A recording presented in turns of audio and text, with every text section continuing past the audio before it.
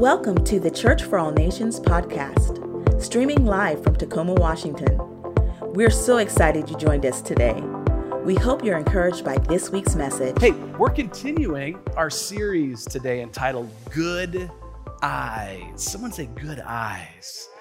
I want to have good eyes. Jesus talked about good eyes. He also talked about unhealthy eyes. And you know, this term good eyes really is it's a Jewish cultural phrase that was used in the ancient world and continues to be used today. I mentioned last week, if you were here, that I was in Israel a couple of years ago and I was sitting at a table with some locals. Hello, some Jewish people. How many of you know it's always better to be around locals when you're somewhere else that's not your house, right? Your home. So I'm sitting around the table with some Jewish locals, and they got to talking, and they began to tell a story of a gentleman in the community who was just so full of generosity. He was a layman, he was a businessman, and he was contributing through helping with his business, helping the homeless and providing a rehabilitation center. And they just were like, man, this guy is such an awesome guy. And I remember one of them said, yeah, he's got really good eyes. Really good eyes. And I was intrigued. And I asked, what does that mean he has good eyes? And they kind of chuckled and they said, well, JF, that term refers to that man understanding just how good God has been to him and understanding just how through the love of God, he's experienced this tremendous, overwhelming sense of gratitude, and his response is simply loving somebody else, being generous. So it's this process of being thankful for all that God has, and the response to that is generosity. And this is who we're called to be. This is what we're called to do. And so as we're in this month of November, which culturally is kind of a month of Thanksgiving, we're talking about gratitude. I thought it'd be important to talk a little bit about one of those key values that we have here at Church for All Nations, gratefulness. I wanted to unpack the value of that and how it applies to us. And Jesus was very clear. And in fact, he talks about it. Our anchor passage of scripture for this entire series comes out of Matthew chapter 6. Matthew chapter 6, which is referred to as the greatest sermon ever told, ever given, the Sermon on the Mount. I want to read it. This is our anchor verse where the Lord is talking about these good eyes. Let me read it. Verse 19. Jesus says, do not store up for yourselves treasures on earth where moths and vermin destroy and where thieves break in and steal. But store up for yourselves treasures in heaven where moths and vermin do not destroy and where thieves do not break in and steal. For where your treasure is, there your heart will be also. Now, verse 22, this is what we're talking about in this series. The eye is the lamp of the body. If your eyes are healthy, your whole body will be full of light. But if your eyes are unhealthy, your whole body will be full of darkness. Jesus is saying that our gratitude determines our perspective on everything, and it affects every aspect and facet of our lives. It affects our health. It affects our attitudes. It affects the impact that we have on other people. It affects how we contribute to our communities. I'm telling you, the way you see things determines everything. And if you're willing to open up to the idea of living a life full of gratitude, Jesus is clear that your eyes will be healthy, which will light will infuse your entire being. It affects every part of your spiritual soul. So the question is not only how do we pursue that? How do we live more like that? But what are some of the pitfalls? What are the things that get in the way of us living lives full of gratitude? Because I'll be the first one to say it. There's been times in my life, not anymore, never. There's never times now in my life. No, that's a lie. Okay. But every once in a while, there's some things that get in the way of me living with good eyes. They're called pitfalls. And when we talked, we started this conversation last week, And I mentioned, if you remember, by the way, if you weren't here, make sure you check out the podcast. It's just great content there. But I talked about one of the pitfalls of missing out on this life full of gratitude, that is a healing component, by the way, is focus. If we lose our focus, we can miss out. It can be a pitfall. It can lead us in the wrong direction. If our focus isn't right, then we can miss out on this. And we're using these vision-type terms, focus. Today, I want to talk about another pitfall. If you're taking notes, I want to talk about this idea of being spiritually nearsighted. Just write that down. The pitfall of missing out on the healing salve, if you will, of gratitude is this spiritual nearsightedness. Sometimes the whole nearsighted and farsighted thing can be confusing. But here's the thing. When you're nearsighted, it means you can only clearly see what is near you. Everything else is blurry. Everything else in the distance is a fog to you. The only thing that you're really seeing clearly is your little circle around you, right? And this can become a pitfall. When I was in college, a group of us friends went on a camping trip. And one of our friends, she had some nearsighted issues with her vision.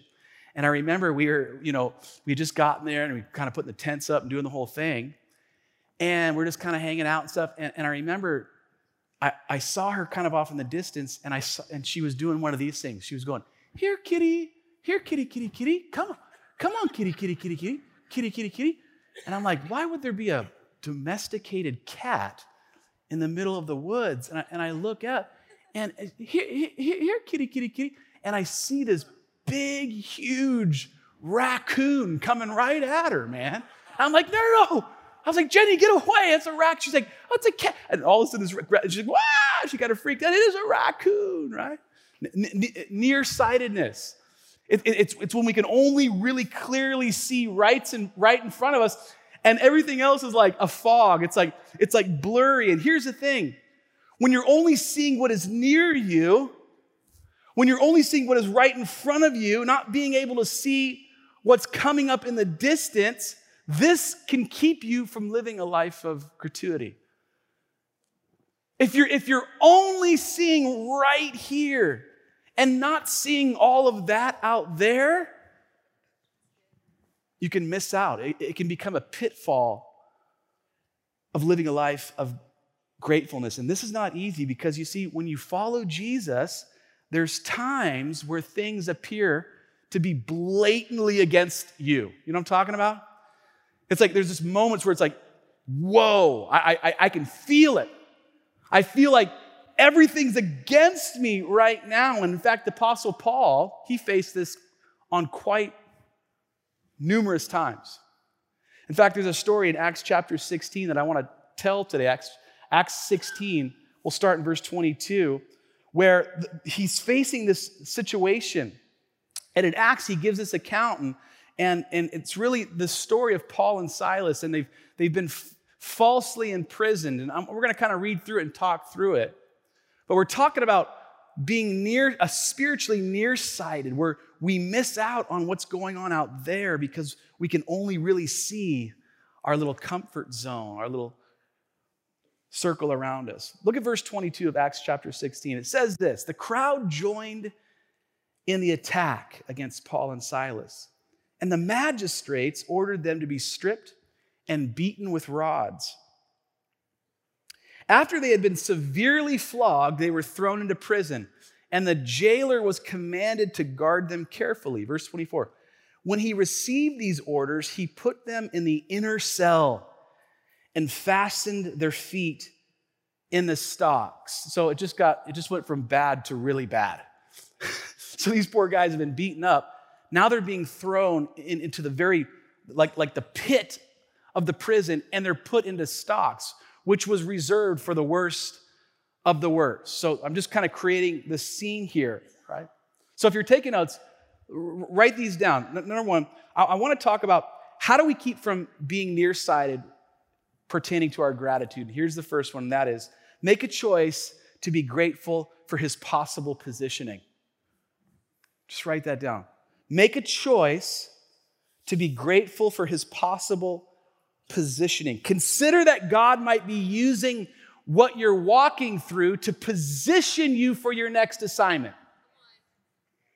You have to look beyond what is right in front of you and ask yourself, is there a possibility that God might use what's taking place in my life right now? It can affect everything. In fact, what feels hard in the moment, there's a really good chance that he's preparing you for your next assignment. There's a really good chance that he's actually making you stronger because he knows what you're about to face. And if you're not strong enough, you may not be able to get through it. Understand and be grateful because the positioning that you currently are standing in might be just be preparing you. Ash and I live in University Place, and we live down the street from Chambers Bay. And the park there, and we like to walk that 3-mile circle all the time. And I don't know, was it last week? Last week we were walking the circle, and we were kind of up at the end of our walk, and we were coming up those switchbacks, those, like the really steep hill, you know what I'm talking about? And as we were coming down, no joke, there was this full-grown man, okay? An adult man, all right? Carrying a full-size Labrador retriever down the hill. Now think about that so we're coming up the hill, and a full-grown man who probably pays taxes and his rent, might have some kids, coming down the hill carrying an adult. Is that not funny? I think that's a full yellow lab coming down and like Ash and I just stopped. We were like, this is, and he went all the way down. I was like, and the dog just kind of like, it's like got the tongue out and just living the dream, man. And Ashley looked at me. She's like, there's a sermon illustration there somewhere. There's somewhere, right? And we got to talking about it. And here's my sermon illustration connected to it, pertaining to what the content today. And that is, aren't we like that with God sometimes? Where we expect God to literally carry us all the stinking way along, and we contribute nothing. There's like this subconscious expectation that we have towards the Heavenly Father where it's like, I thought you were going to handle the whole thing for me on your own and I wouldn't have to do anything. But that's not how it works.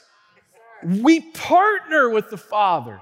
Does he have our backs? Of course he does. Does he protect us? Of course he does. Does he provide for us? Of course he does. But there's times in our life where he allows things to happen to us to actually make our spiritual muscles stronger, to teach us new lessons, to help us discover who we are and the strength that he's put inside of us, right?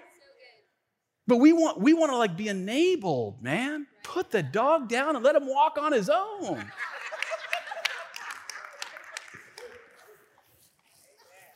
Make a choice. Make a choice to be grateful for his possible positioning. He's positioning you. I want you to know that every plan that he has for you is specific. It's intentional. If you can begin to think like that, I'm walking through this weird, tough season right now. If you could change your mind and be grateful for the adversity. Now, I'm not being naive, okay? This isn't like pull it together and be grateful because you lost your job. I'm not saying all of that. I know the realities of life and the pain that comes. But man, if we can kind of shift in the middle of our pain, kind of shift our perspective, I'm just telling you, I'm trying to help you get through it, right? Some pointers to get through it. Be grateful for his possible. Here's a second one. Make a choice to be grateful for how he will possibly use the situation for others. Good or bad, make a choice to be grateful for the person who gets healed by your current testimony, by what you're going through. I can't, man, I've talked to so many people who saw someone else go through something that was difficult. And they knew their story was connected to their relationship with the Lord. And because of their story, they were able to get healed. They got freedom by somebody else's story. And if we can go, wow, man, I could be grateful that my story or my current situation or my pain might actually heal somebody else. Man, you've tapped into the richness, the fullness of life when you're able to do this. And this is what happens here in this story. Go back to Acts chapter 16, verse 25. People are watching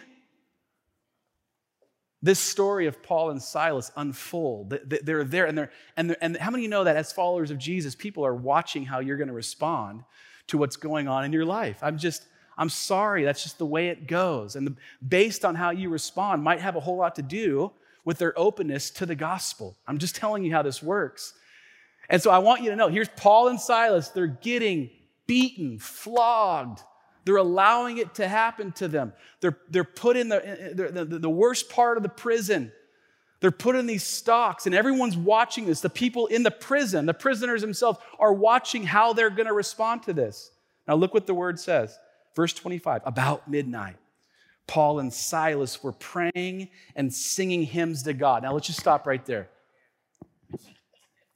If you had just been falsely thrown into prison and beaten up and put into stocks, would you be singing and praying and singing some Hillsong tunes? I don't know if I can definitively say yes, okay? So it's midnight and they're singing. And the other prisoners, what were they doing? They're listening to them. Suddenly there was such a violent earthquake and the foundations of the prison were shaken. At once all the prison doors flew open. Everyone's chains came loose. The jailer woke up, and when he saw the prison doors open, he drew his sword and was about to kill himself because he thought the prisoners had escaped. But Paul shouted, "Don't harm yourself. We are all here." Verse 29, the jailer called for lights, rushed in, and fell trembling before Paul and Silas. He then brought them out and asked, "Sirs, what must I do to be saved?" Verse 31, they replied, "Believe in the Lord Jesus, and you will be saved, you and your household." I wish I could spend some time on that. Then they spoke the word of the Lord to him and to all the others in his house. At that hour of the night, the jailer took them and washed their wounds. Then immediately he and all his household were baptized. Consider that God might be using your gratitude in this moment, not just to position you, but to actually free others outside of your inner circle. Wow! Your choice to be grateful might be the difference in others getting freedom or remaining in bondage. I'm just saying. How you respond has everything to do with how your neighbor might respond to their situation. You may have the component. How many of you know the Holy Spirit is the one who sets people free? But man, you might get to play a part in that.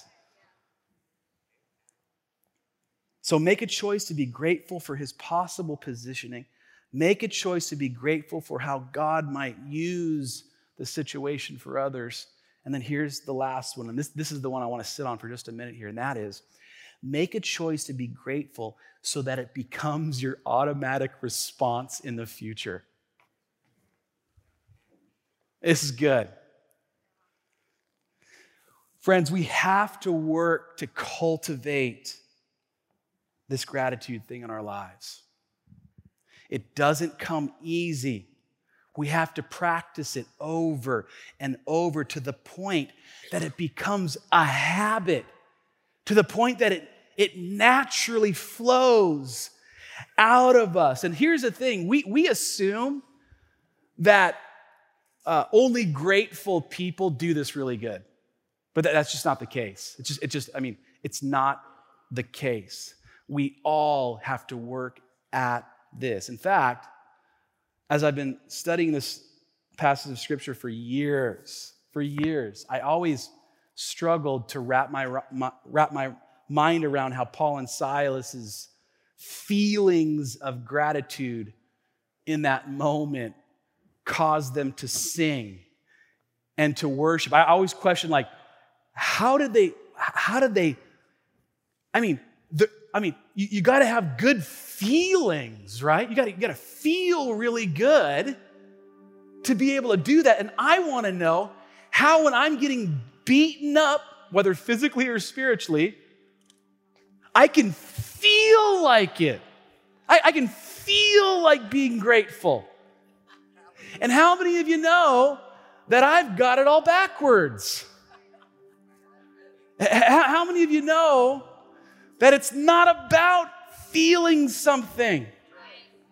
Take me to coffee and show me in Scripture where the Israelites felt like stuff. Or the apostles, who almost all of them were martyred in the end, felt like kept preaching Jesus, right? Folks come to me all the time. I feel. Our culture says feel it. Our culture says the second when your marriage is tanking, it doesn't feel good anymore, just bail. Just get out of it. Culture says when the stress gets too overwhelming, when you don't know where the money's going to come from to pay the bill, when you just drink yourself to sleep. Pop the pills. When you don't feel in love, hop on Tinder and hop in the sack with somebody that night so you can feel something. This feeling thing is rotting our culture. It's rotting our generations. It's killing Christians because we've been teaching something that's not true. It's not about feeling. Now, how many of you know we serve a good God? And our God loves us so much that He gives us these warm and fuzzies from time to time. And feelings are awesome, but we're not called to feel, we're called to obey. Right? Don't shoot the messenger today. That's what that says, man. I'm not saying I get this right all the time. And as I was reading this again this week, Ash and I were talking through it. And Paul and Silas must have understood this principle because they were taught it at a very young age. And look at this passage. I'm going to put a passage of scripture on the screens today. And someone get your phone out and screenshot this, okay? Because this is for somebody today. You've walked in here and you've struggled in this area of gratefulness, thankfulness, generosity because you don't feel it, number one, and everything that you feel it's just all that stuff. But look what the psalmist wrote. And I guarantee you, Paul and Silas would have known this. Put that scripture on the screen, my friend. Psalm 119, 61 and 62. This is for you. Write this down. Though the wicked bind me with ropes, I will not forget your law. Now, let me just stop right there. That word law law, you know. But if we had 2 hours to unpack what the law was, the law also contained all kinds of promises from God. Promises of protection, promises of generosity to us, promises of going before us and fighting our battles. Though the wicked throw me in the stocks, though my adversaries pin me down, I will not forget everything that you've promised me, God. At midnight, let me just make sure I got Paul and Silas. Oh, they started at midnight. Okay. At midnight, I rise to give you thanks for your righteous laws. You see, Paul and Silas would have known these scriptures by heart. Their response wasn't just one out of feeling. It was out of obedience to the word of God. And let me go to scripture that's before what we read. Let me just show you what got them into prison. Are you ready for this? Go to verse 16. Once when we were going to the place of prayer, we were met by a female slave who had a spirit by which she predicted the future. She earned a great deal of money for her owners by fortune telling. She followed Paul and the rest of us shouting, "These men are servants of the Most High God who are telling you the way to be saved." She kept this up for many days. So back to Chambers Bay, when Ash and I walked that circle, there's some peak hours, especially in the summertime, right? Where the sun's going down, sunset. And you're kind of, it's every man for themselves during that time, because there's just so many people. And I have this weird thing that I do when like people are like tailing me, like if I'm at the airport or like on a walk at Chambers, and they're just, why do people do that, by the way? When you're they're just like and let me tell you, and they're just like in a full-on conversation. I'm just like, just go around, right? My wife like hates it, but every once in a while, I'll just kind of do one of these numbers, and I'll be like, yeah, let me take this call real quick, just to kind of have them pass me by, you know? And then she starts laughing. She's, oh, you did the thing where you move out of the way. I'm like, yeah, people are right. And so think about, and that's like 20 seconds. There's this demon-possessed woman who's tailing Paul and Silas while they're trying to do their ministry. They're like on their way to give their talk. And there's this demon-possessed person. These people are, I mean, who knows? And Paul's, they're just, it says for many, was that like 2 weeks? Was that 3? I don't know, but look what happens here. So here she is, she's fallen, and look at this. It says, finally, rightfully so, finally Paul became so annoyed that he turned around. The next question is, how did he respond? Because I think I probably wouldn't, I don't know how I'd respond to this. It probably wouldn't be that positive, okay? But let's just see how Paul responds to this woman who's annoying him. Look what it says. He said to the Spirit, "In the name of Jesus Christ, I command you to come out of her." At that moment, the Spirit left her. Now, wait a second. Wait. So he's ticked off. He's annoyed. And he turns around. He doesn't tell her off, but he actually heals her. Like think about that. To the point where the demons go. Now the men that own this woman, like, they're out of business. They drag Paul and Silas to the judge, and they're like, we're out of business now because these guys are causing chaos in our city, right? So Paul and Silas, they do a good thing. They heal this woman, and now they get to be beaten and flogged and put in the prison for it. Friends, here's the thing. The more that we cultivate, the more we work this muscle of being grateful, the more we pursue good eyes, what happens is it becomes habitual.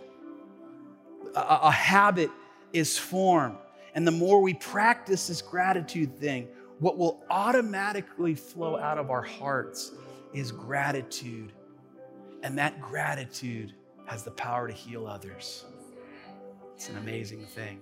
Wouldn't that be awesome if, maybe I'm just speaking for myself, man, it'd be awesome if I could just get to a place where like my subconscious response wasn't, get off of me,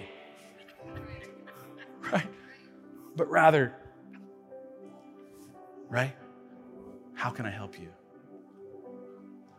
And that's kind of the end game, is it not? To get to a place where we work this muscle of gratitude so well that what just naturally flows out of us is love, is healing for others, the power of Christ inside of us. It's an amazing thing. If we get to a place where we make a choice to be grateful so that it becomes our automatic response to the future, everything changes for us. Come on, bow your heads across this auditorium. Thanks again for joining us. To hear more messages like this one, be sure to subscribe and check out our podcast channel.